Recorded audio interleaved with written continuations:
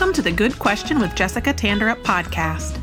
I'm Jessica, and I have a passion for asking hard questions and going deep in conversation.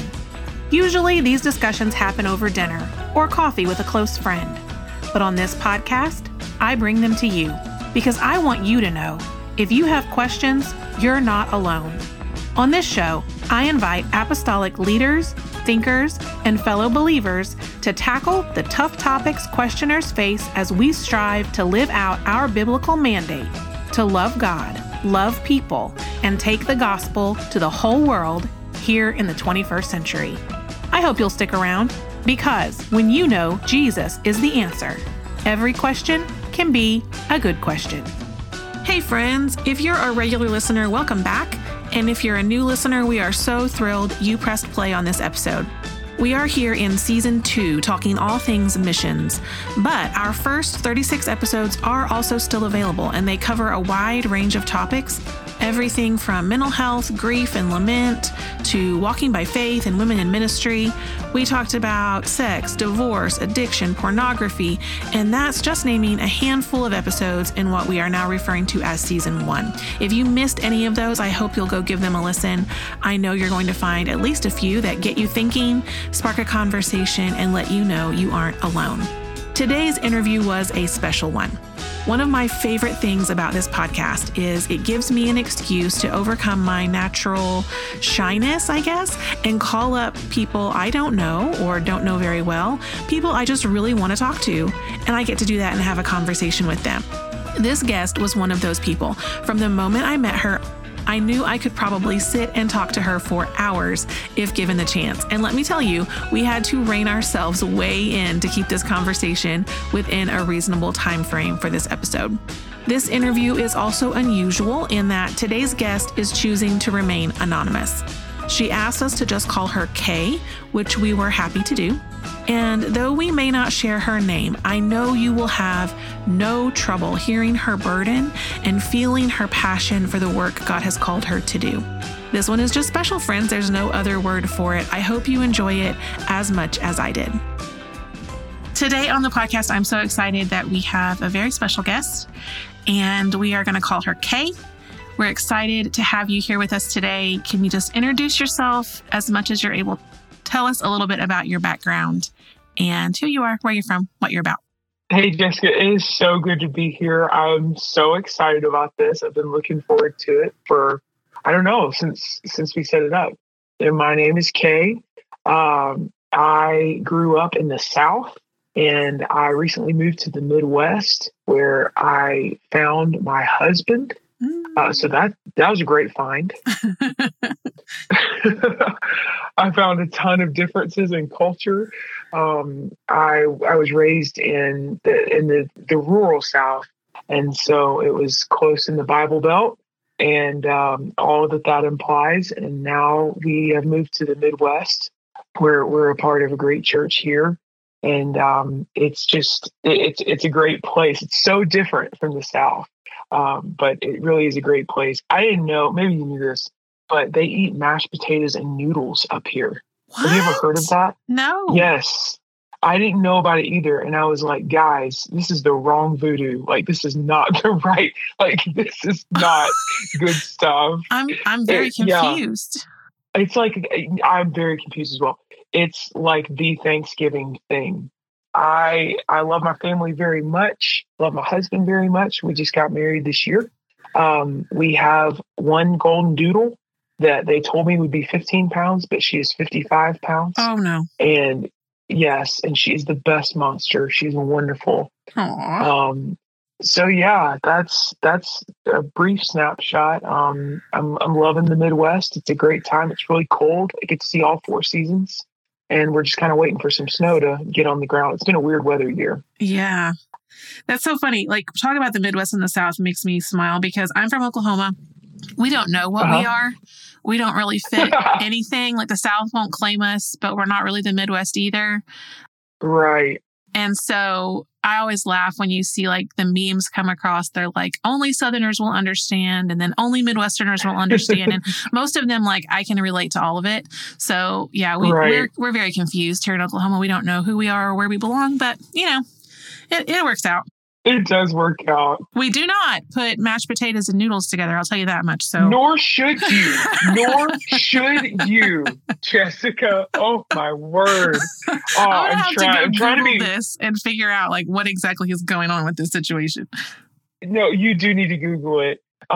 You do. Like, okay, I'm sorry. We're already off track. I apologize. But for Thanksgiving this year, my mom made such a bold move. I'm so proud of her. She catered in Thanksgiving. She didn't cook praise the thing. Lord. Can you believe that? She is like blazing a trail for women all over the place. And she catered in from this local place here, and it's a phenomenal place, and it's kind of got that Southern flair in the food and in the cuisine, and so we really love it. We try to go every weekend whenever we're in town. So we got it. And we opened up our plates, and it's like got all the stuff. It's got turkey and green beans and all the, and then it's got mashed potatoes and noodles, like just all right there. And I was just like, something in me, and all day you're trying to be really thankful, right? You're not like no negativity, all positivity. And something in me was like, something has gone terribly wrong. Like something has happened that has gone terribly wrong. Anyway, is this a practical joke? Exactly. Like, where's the TV crew? Come out wherever you are. Oh, that's awesome. Oh, wow. The things that you've been challenged by in your life, and who would have thought? Noodles. Exactly. And mashed potatoes. Exactly. That's funny. Well, speaking of challenges, we have you on the podcast today for lots of reasons. And there's lots of things we could talk about. I'm sure that we could end up with like a whole podcast like of our own, just us talking to each other. I just have a feeling that could happen. I'm open to that. The reason that I had you come on to Good Question today is because in our second season, we are doing a missions focus, and your missions story and journey is very unique in that you are called to minister in Access Challenge nations. And so I want you to tell us a little bit about the call into Access Challenge nations and what that actually entails. So just wherever you want to start with that. Okay. My journey with that has been a little different. A lot of people have stories, and by the way, like, I'm no respecter of story. Everyone's story is your own. Own it. But my story is a little different as far as sometimes you only hear about the times where people will be in prayer or they'll be at the altar and someone trusted will come up and have an encouraging word for them or a word from God that will say, I feel like you're called to be a missionary, or I feel like you're called to a certain place. Or some people have dreams of certain nations and they hear audible voices from the Lord. And there's different things. Everyone's story is different. And I love all of them. I love all of them. But I personally had a very unique experience with it because I didn't necessarily feel called to be a missionary. I just felt called to be available. And I just will never forget. I was afforded some opportunities to go on mission trips earlier, like with my family and with my church that I was raised in. I had a lot of exposure to a lot of different regions of the world, places. And I loved it. And I knew that I wanted to devote some of my life to being missionary, but I didn't know what I wanted to do with all of my life. I was just kind of taking it step by step. And I fell in love with the Philippines. I fell in love with Asia. I really loved Europe, some places that you and I mutually love, Jessica. I fell in love with some of those places, but I never quite fell in love with the Middle East because I was never really exposed to it, because all we see on CNN, in the news networks is that it's a dangerous place. And if the country ends in STAN, it's full of danger, and all of this. And I didn't really wake up to anything that really had anything to do with the Middle East until I was presented with an opportunity. And the team that I'm a part of is the Access Challenge Nations team. And the leaders of that team approached me. It was a crazy happening whenever we met up. The wife of this team she was asking me for some advice about young people in America because she had been so far removed really from the culture. And I was a student pastor at that time. And so I was just kind of talking to her, and then one thing led to another. And she presented me with this opportunity of like, hey, we're going to go explore some of these nations that they've never heard of the gospel. We don't have any contacts there. And I was like, that it sounds amazing. Like, where do I sign up? And she's like, are you serious? And so it just kind of led into one thing led into another. And they presented me with an opportunity to go. They were going into a country for the first time, and they wanted me to come and just help them pray.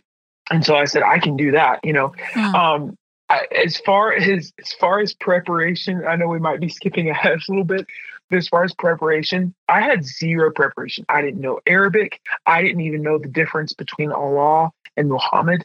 I didn't know anything. I didn't know anything. Like, a simple Google search would have helped me so much, right? Like, I knew absolutely nothing, but I read this book. They recommended a book to me, and I read it before I went. It's called The Insanity of God by Nick Ripken. And if you want to link that in your show notes later, it is the most amazing book. And it really, really started me off on this journey of expanding my faith and expanding my thinking. And so I went on this trip, and it wasn't just to one specific nation. It was into about, so I think 3. We hit about 3 of them in the Middle East. And Jessica, I fell in love with the Muslim people. I fell in love with the Middle East. They are, contrary to popular belief, they are a very peaceful people. They are the kindest people. Hospitality runs in their veins. It is just, they're some of the most stunning, kind people I have ever met. And they represent 1.8 billion of us in the population, billion with a B. And I feel like we would be doing ourselves a massive disservice as Christians to not engage with that culture and at least learn from them and try to unite with them under the blood of Jesus. They are amazing, amazing people. And so one thing that really, really stuck out to me was, I didn't know Arabic. I didn't know a ton about Islam, which Islam is an incredibly complex religion. You could spend your entire life, trying to learn about it, and you might not even scratch the surface of it. And that's fine. That shouldn't dishearten anyone. It just should show the beautiful complexity of the religion and of the culture that surrounds it. But I looked at all of this, and I looked at the very short list of workers or representatives that we have in that region, and or trying to reach these nations at all. Like, there were at least 29 nations that had not been touched. And I just looked at that, and I started praying and asking God, like, what is my responsibility when it concerns this? Like, no, I don't know Arabic. No, I don't know everything there is to know about Islam, but what is my responsibility from you, Lord, to do about this? Because yes, I can pray, and yes, I can activate others to pray, but I know that I can do more. And so it was a one step at a time thing, and the Lord didn't just unfold this plan. He kind of just shined a light on one step ahead and said, take this step, and then we'll see what's there. And then after I completed that step, he would shine a light on the next step. And sometimes you could play hopscotch a little bit, he would illuminate like 3 or 4 at a time. But most of the time, it was just one at a time. And that's how I got involved with Access Challenge Nations. All these it's an ever-growing list, really. It's 29 to 31-ish nations that are Access Challenge. That means that it's very difficult to get in there with, whether it be a persecution issue or a visa issue, open hostility to the gospel, no known apostolic presence, things like that. And that's changing, especially in COVID times, open and closed nations, like that's changing a lot. But that's about the average, that 29 to 31 number. And I just feel called to try and open those nations up as much as we can, or to activate interest to send workers to go and love these people. I love that posture of saying, first of all, I'm just available. And second of all, what is my responsibility? Because I know I can do more. I think a lot of times we settle for, especially as we get older, and maybe we're married, maybe we have some kids. We kind of I know this has happened for me. We just kind of settle into what is the routine, and we don't stop to think about the fact that we could do more. Right. Until it's presented to us in a way that we can't ignore it. And so I think that's such a good thing for people to keep in mind, to approach all calling from God as just, what is my responsibility and what more can I reasonably do? Right. Because Jessica, like when we think about it, nobody wakes up and they're a good Christian. Right. Like none of us wake up and you're automatically great at being a Christian. You can be a seasoned Christian. You can be someone that's very seasoned and trying and doing your best and positioning yourself. But nobody wakes up and they're just naturally the best or great at anything. No one wakes up like that. And so, I had to look at this, and I kept looking at, well, God, I'm not good at this. I don't know if I'd be a good missionary. I don't know if I'd be good at that. It's not about what you're good at or what you even have really to offer. It's about what you're allowing God to do in you and through you. Mm-hmm. Yeah. Recently we were on a call with the church in Denmark, which is where we're headed as Amers. And Pastor Chris over there, he said, I know that there are probably better people who could be the pastor here in Denmark. There are more spiritual people. There are, more educated people, but he said, but they're not here. I am. Right. And so I'm the one that's here, and I'm the one that's doing it. And I think it's just such a freeing mindset, because we put so much pressure on ourselves. And yesterday I interviewed Brother Corey Beebe, missionary to Andorra. And he said that when he was young, he felt like missions was for super Christians, and that he wasn't a super Christian. And I think it's just, again, we have to dismantle this mindset and to remember that we're all called to do something. Right. Yeah, I love it. I really love that. So I guess I have questions kind of about the logistics of what you guys do. Okay. You're personally, at least, not, I want to say stationed, but that's a military term, in a specific country. So you take short-term trips. Is that how that works? Like into certain places to try to reach people with the gospel, or as much as you can share, like how does that work logistically? Yeah, sure. So there are people that are stationed. I'll use that term long-term. We call them career missionaries. And so they're there for 4 years, about, depending on the term or depending on what's going on. We don't really have a certain term for some of the things that I do and some of the others. We kind of created our own under submission, obviously, but we kind of created like our own situation. I think it would be under the guise, I guess, of an associated minister. Mm-hmm. It's different than an international evangelist, really, but it's someone that we can raise funds to go on short-term trips. The majority of what I do is we take this list of these 29 to 31 nations, and we will plan trips into these nations or trips around into what we call gateway nations that are positioned around some of these nations. And we will try to get into the gateway nations and see if we can get into the actual nations. Sometimes we can, sometimes we can't. But every nation that we go into, we do prayer walks and we pray. And a lot of people, they expect us to come back with glowing reports of how many we baptized or how many received the Holy Ghost or how many people we witnessed to. And most of our reports they greatly mirror Caleb and Joshua's report. And it's like, hey, this seems really bad, but we can take this land. Like, we can do this. Like, we did a lot of research and we can take this land. We just got to go back in. And so we do a lot of prayer. We call them prayer trips. Sometimes, other times there is some established presence, maybe underground, and we will go in and we'll encourage the church there. We'll teach, speak, eat, fellowship a lot with them. A lot of these believers, a lot of these underground believers are risking more than we can really comprehend, and they just need encouraged. the roles are really reversed. I mean, we're learning more from them, I am positive, than they are learning from us. And so where we can encourage them, that we take that. So that's kind of what I do. Someone referred to me one time as the moving target, and I was like, I don't really know how I feel about that. But we go back and forth.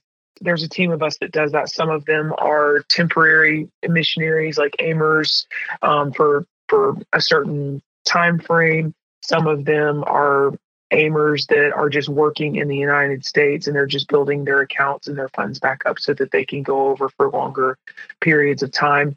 But as far as what I do, I go in and out. I'm usually gone probably between 2 and 4 weeks at a time. So. Wow. So were you doing this as a single woman before you were married? Yes, I was. Okay. And then is your husband joining you in this, or how did he feel about this whenever you guys started talking about marriage?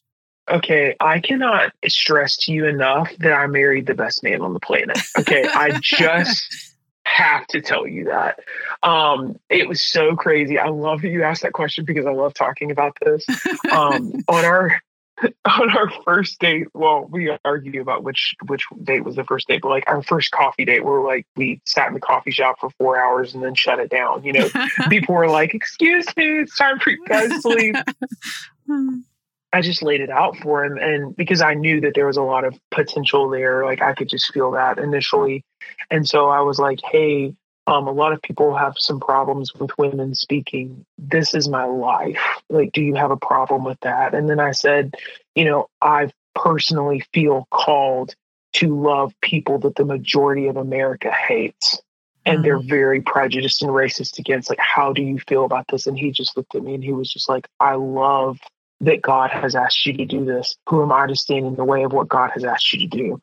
And that was one of the moments I was just like, check, please. Like, let's get this show on the road, because yeah, he's been totally for it. He will join me whenever his schedule permits. That's so cool. I love that. I love how God puts us together with people that are going to complement us and support us in our ministries. I think that's fantastic. You said something there, though, that I need us to press into a little bit. Okay. You said that you told him that you're called to love people that the majority of America is prejudiced and racist against. And I have found it to be so interesting in recent years to see the contrast of how we as Americans, even Americans in the church, sadly, talk so much Christian ease about reaching the lost in nations around the world. And at the same time, we can harbor these attitudes and feelings towards people who are different than us here in our home country that are not the same loving and reaching kinds of attitudes. Can you talk about that a little bit? How much time do we have to talk about that? Like I said, we can start our own podcast. Oh, my word. Oh, man. Where do I even start? I find it, and this is personal. So like for anyone listening, this does not reflect on Jessica. This reflects on her anonymous friend. I personally find it incredibly disturbing that so many Christians they're supposed to be a light in a dark world, only have friends that look like them, talk like them, dress like them, vote like them, and they surround themselves with people that only agree with every part of their life. That is a very narrow and closed island that I don't feel that God ever intended for us to be as a people. Yeah. And I'm on a journey right now. I'm purposing in my life to have friends that don't look like me, that don't talk like me, that don't vote like me, that don't see the world in the same way that I see it, because I want a well-balanced and a very big, I don't even know the word. I want a variety of God's kingdom. I don't want just my narrow filter of God's kingdom. Mm-hmm. And I truly believe when it comes to the heart of prejudice and racism, that we somehow, if we harbor that in our hearts, we truly believe that God doesn't love everyone like he loves us. And that is just not the thing. Yeah. For lack of better words, that is just not the Great Commission. That is just not everything that Jesus came and did. And even Muslims believe that Jesus wasn't like that. They believe that Jesus was an amazing teacher and that he was a prophet that walked on this earth and that he loved everyone. Could it be that even most Muslims have a greater understanding of God's love than we do? And there is a fine line, I believe, in being proud of your country and then this Christian nationalism. And I know that this is like a slippery slope of talking about it. I know that it is. It's a super hot topic, but I mean, even the disciples, like even the apostles, they looked at their government and then they said, "We respect you. We do. We render to Caesar what Caesar's, but we ought to obey God rather than man." Yeah. They looked and they had this view of like God and the government are not the same thing. Like as far as like the American government, they had a kingdom perspective, and the kingdom is not a democracy. And the kingdom, like September 11th, 2001, that was a horrific thing. But as you know from Oklahoma, the bombing was also a horrific thing. Yeah. And we cannot ostracize one ethnicity or one culture over another. And the kingdom of God was not affected by that. The kingdom of God still moves. Yeah. And we belong to the kingdom of God. Am I going too far? No, you're not. There? I think it's so important because what I think is that we don't even realize how entrenched we become. Right. I think that as Americans specifically, and this podcast is not only listened to in America, but the majority of our audience is in the American church. And so I think it's just so important that we have to peel back the blinders on our eyes and to really, really look at what we believe about our nation and our faith and how our patriotism and our beliefs as Christians have gotten so intertwined in ways that are unhealthy and wrong. And that they make us twist the gospel to fit our history and our culture versus letting the Spirit like influence us. I don't know. I'm so passionate about this that I can't even form coherent sentences, but it's so important. It's so important. It is so important. I teach some of our students here at our local church, and we had a heated, open family discussion, probably maybe a couple of months ago, where I posed the question to them. I said, okay, guys, I want you to tell me, who do you think that I voted for? Who do you think that I voted for? And they all had an argument. And it was healthy. I was proving a point, and they knew I was proving a point. I wasn't setting them up for failure. And I asked them, who do you think that I voted for? And that they couldn't answer. And they were like, I don't know. And it got so heated in that room because they finally looked at me and they said, well, if you voted for this person, I wouldn't be able to listen to you preach the same. I wouldn't be able to listen to you teach the same. And then the other side was saying, well, if you voted for this person, I don't know if I would be able to listen to you teach and preach the same. And I showed them, I said, guys, and I wound up never telling them who I voted for because that wasn't the point. Yeah. Okay. The point was the fact right there that you have let your politics get in the way of hearing the word of the Lord.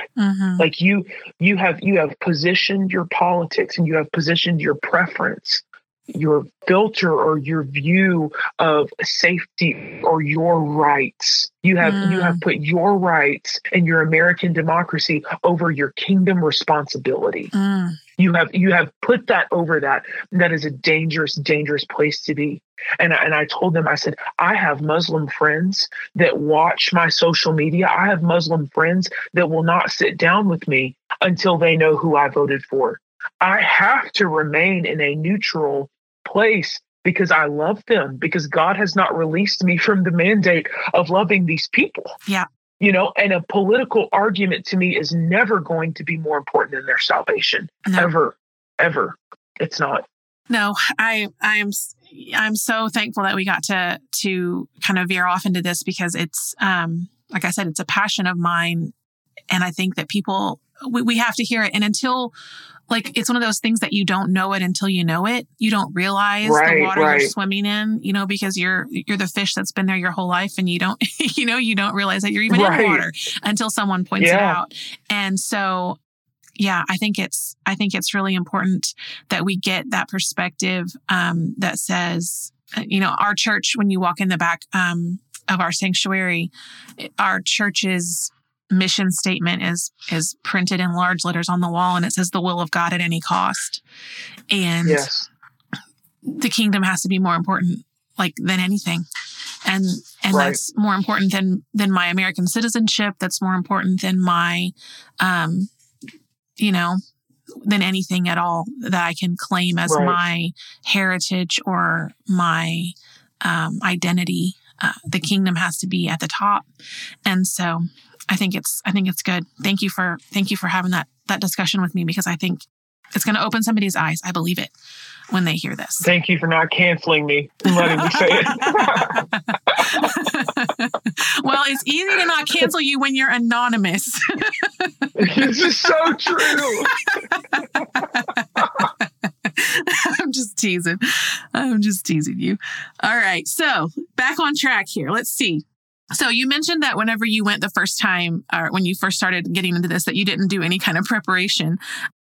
For your team as a whole, do you guys do any kind of special trainings? As far as I know as Americans, we think this is the most dangerous thing we can think about doing in ministry. And so as a mom, you know what I'm saying? Thinking about my kids when they're older, if someone is feeling yes, Lord, this is something that I can take some responsibility, and this is something that I can do, what kind of preparation would you recommend that people do when they're getting ready to go into these kind of countries? So I'll recommend everything that I wish I would have done. Is that okay? Yeah, for sure. Arabic is a whole commitment. It's an entire commitment. So there's English everywhere, as far as a language barrier. I wouldn't, if you like to start, if you feel this call and you'd like to start learning Arabic, I would say learn now, say your prayers and learn now. It is the most beautiful language. It is so complex. It's like rewiring your brain, but it is a stunning, a beautiful language. But you can survive over there without being fluent.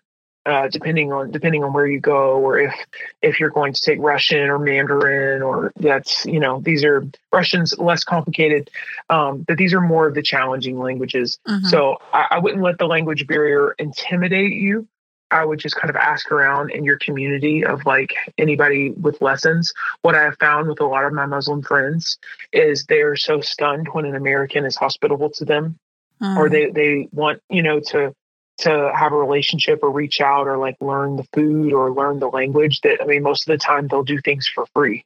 That's because it's when you study Islam, that's what they do. They're very hospitable people, and it's very important to them to be hospitable, because Abraham showed that hospitality.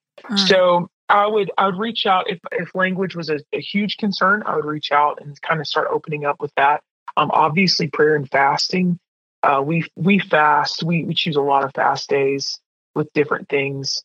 Our team fasts during Ramadan every year, and with the Muslim people, we fast something of our own, and we're fasting for the Muslim people, that God would bring greater revelation to them, and that God would open up friendships and opportunities with us. Read the book, The Insanity of God. Oh my word! Please read that book. It is an amazing resource, and just start making friends. Maybe a simple Google search, before I got on the plane, that would have been awesome. Know the difference between Allah and Muhammad. That'll be greatly beneficial. But a lot of other things in preparation, and this kind of goes into another question that you sent, Jessica, but I'll just kind of transition if you want to. Yeah. Social media is a big part. If you're addicted to posting everywhere that you are or everything that you do, it might be time to maybe put some boundaries in place of that, or maybe go on a social media fast in general, because when you're doing underground work for the Lord's name is the only one that matters. Your name is not going to matter. And if you want your name to matter, you're going to have an early death.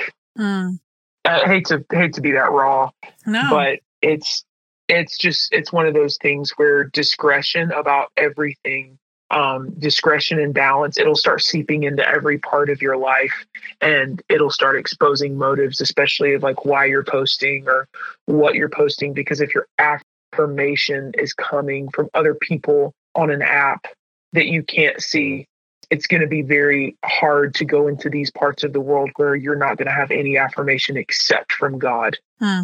So that would be something that I would recommend, of starting to detox your mind early from that affirmation addiction of social media. That's something that we all give up willingly. We have social media accounts. They're very generic, and we can post things that we like. I mean, we're not totally robbed of our expression, but as far as who we want to reach, without even it being a safety risk, we're not overly political on social media, because every time that you're political on social media, you isolate 50% of a population every single time. And we don't want to isolate anyone. And that's not at the price of being, all inclusive or compromising, quote, quote, so to speak. But that's just at the view of, we literally want everyone to go to heaven. We want every single person to go to heaven. And if God wants us to be the one to have a conversation with someone, we don't want to exclude ourselves from the beginning. We don't want to cancel ourselves out from the beginning in their mind. We just don't want to do that. So I would start with a deep dive into social media and really questioning, like, why am I posting this? Is it, what's the motive for why am I posting this? If it's something to make me look more spiritual, doesn't God already know my heart toward him? Isn't that enough? I'd really start putting some hard filters on that, and really looking at the motive of why you feel to go. Is it for the people, or is it for your ego, or is it for what you could tell people that you've done? And I would really start digging some of that out in prayer. Yeah, I think those are good things, even if we're not feeling at the moment a call into the same kind of work.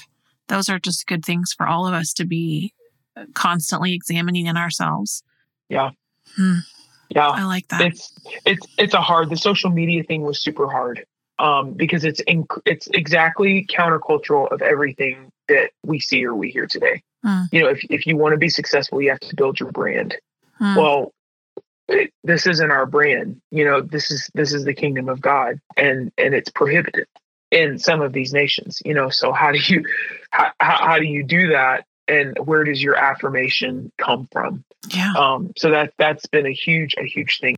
Yeah, there's such a need. And the thing about it that I keep thinking as we're talking is, this list of access challenged nations that you have right now, who knows how that's going to change in the future. Right. I'm not a doomsday person. I don't just look for, the book of Revelation playing out before me all the time. But at the same time, I think we have to be aware that the freedoms and the, for lack of a better word, I know it's a triggering word for people, but the privilege that we enjoy in the United States right now as Christians is not guaranteed to us. And it's actually vastly different than the majority of the history of the church. We haven't enjoyed this kind of influence and power that we've had in the United States. So all of these things, I think, are good for us to just prepare our own hearts for whatever could come next in our lifetimes or our children's lifetimes. They're good heart checks and motive checks to be placing on ourselves. Right. What have you learned, and this can be about yourself, about the church, about God, all of the above, on the field that you didn't learn or might not have learned here in North America? This is another one of those that I'm just like, how much time do we have? I learned primarily that it's different when it costs you something. It feels different when it costs you something. I will never forget, I did a longer stint overseas in the Middle East, and I this one was tougher on the mind. We went into some nations that had been war torn. I would venture to say this nation was about as accessible as Antarctica, in some people's minds, super war torn. And it was a mess. It really, really did some heart surgery on me and shifted everything that I thought that I knew, about God and about the world. And I'll never forget coming back in. It was an extended time, and we went in and out of some places. And at this particular region, we had to be so careful. I don't think that I brought my Bible on that trip, even because I didn't know. We just didn't know what we were going to run into. And I remember when I came back to North America after that 4-week stint, and I walked into a church service, someone from behind me yelled out the name of Jesus. And I don't mean to abuse this word triggered or anything like that. But it shook me for a second, because for a second I had to come back mentally into America and realize it's okay. He can yell that here. He can praise God loudly here. And it put a little fear inside of me. And then it immediately, I just lifted up my hands. And I was able to say the name Jesus, and tears just rolled down my face, because I had an opportunity. If I wanted to yell it, I could yell it. If I wanted to just stand there and wave my hands for 10 minutes, and not wonder if the police were going to bust through the door, or, if we were being recorded, or if our phones were being bugged, I could do that if I wanted to. And it has totally changed my worship and my value of gathering together every time that we can. The shutdown felt to me like an extended mission trip a little bit, because we couldn't gather, and we were really, it was a slower pace of life, and we couldn't all be together.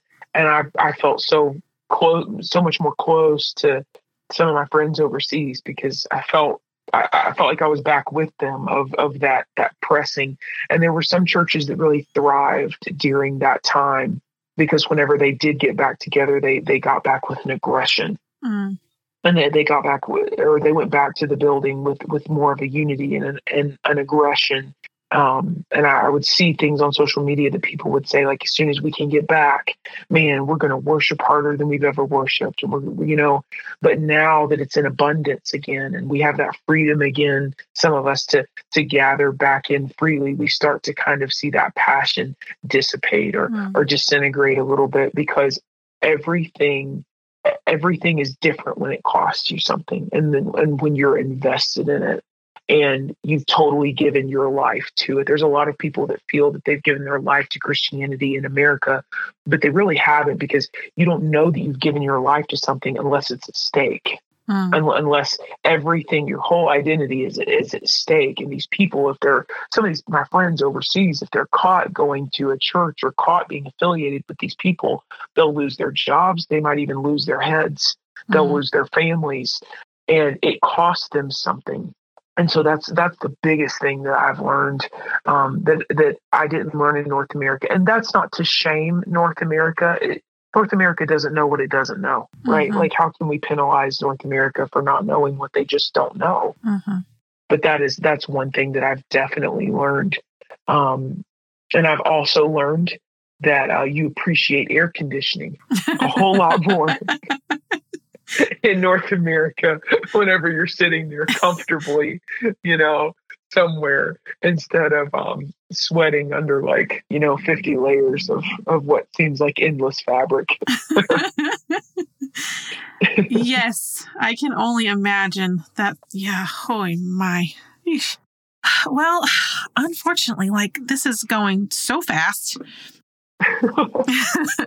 Do you have anything else that you want to share with us about this work that I haven't asked you or we haven't covered yet that you feel like is important for people to know? Yes. Just one more thing. I feel so strong, and I can't make anyone do this, but if I could encourage anyone, so like strongly encourage anyone to give themselves a gift, it would be to go out and to make a friend and smile at a Muslim person. They're in your neighborhoods. They're at your grocery stores. They're in your schools. They're in your colleges. Some of them are in your doctor's offices.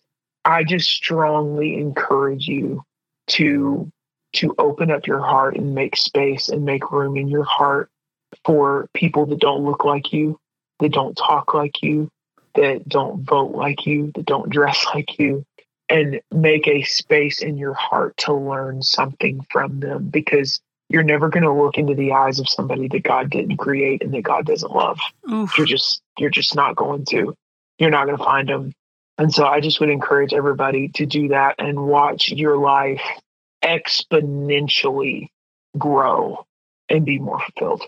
That is some powerful advice. I love that a lot. All right. Well, we have come to the final question of the show, and I'm bummed that we're here because I want to talk to you for like 4 more hours. Me too. Can we do this again? Is that bad? Can I invite myself again? Yes, you can. Absolutely. Absolutely. All right. So, but for right now, the final question of the show is always the same. We call ourselves Good Question. We like to ask everyone at the end of every interview, what is a good question that you're asking yourself lately? Good question. Okay, I've got a couple of these because I love this question. My first is a newly married, newlywed wife, and the first question, and someone listening has already finished this question before I even have asked it. What's for dinner? What's for dinner? What are we going to be making for dinner? Because that was probably the thing that hit me upside the head so hard when I got married, of like, what is for dinner? And like, yes, I can survive on Ritz crackers. You know what I'm saying? But like, this man cannot do that. Like, I can survive on granola bars. This man cannot do that. He cannot do that. So I'm in the kitchen a lot. So the first question is, what's for dinner? I think the second question is, why am I doing what I'm doing? Why am I doing what I'm doing?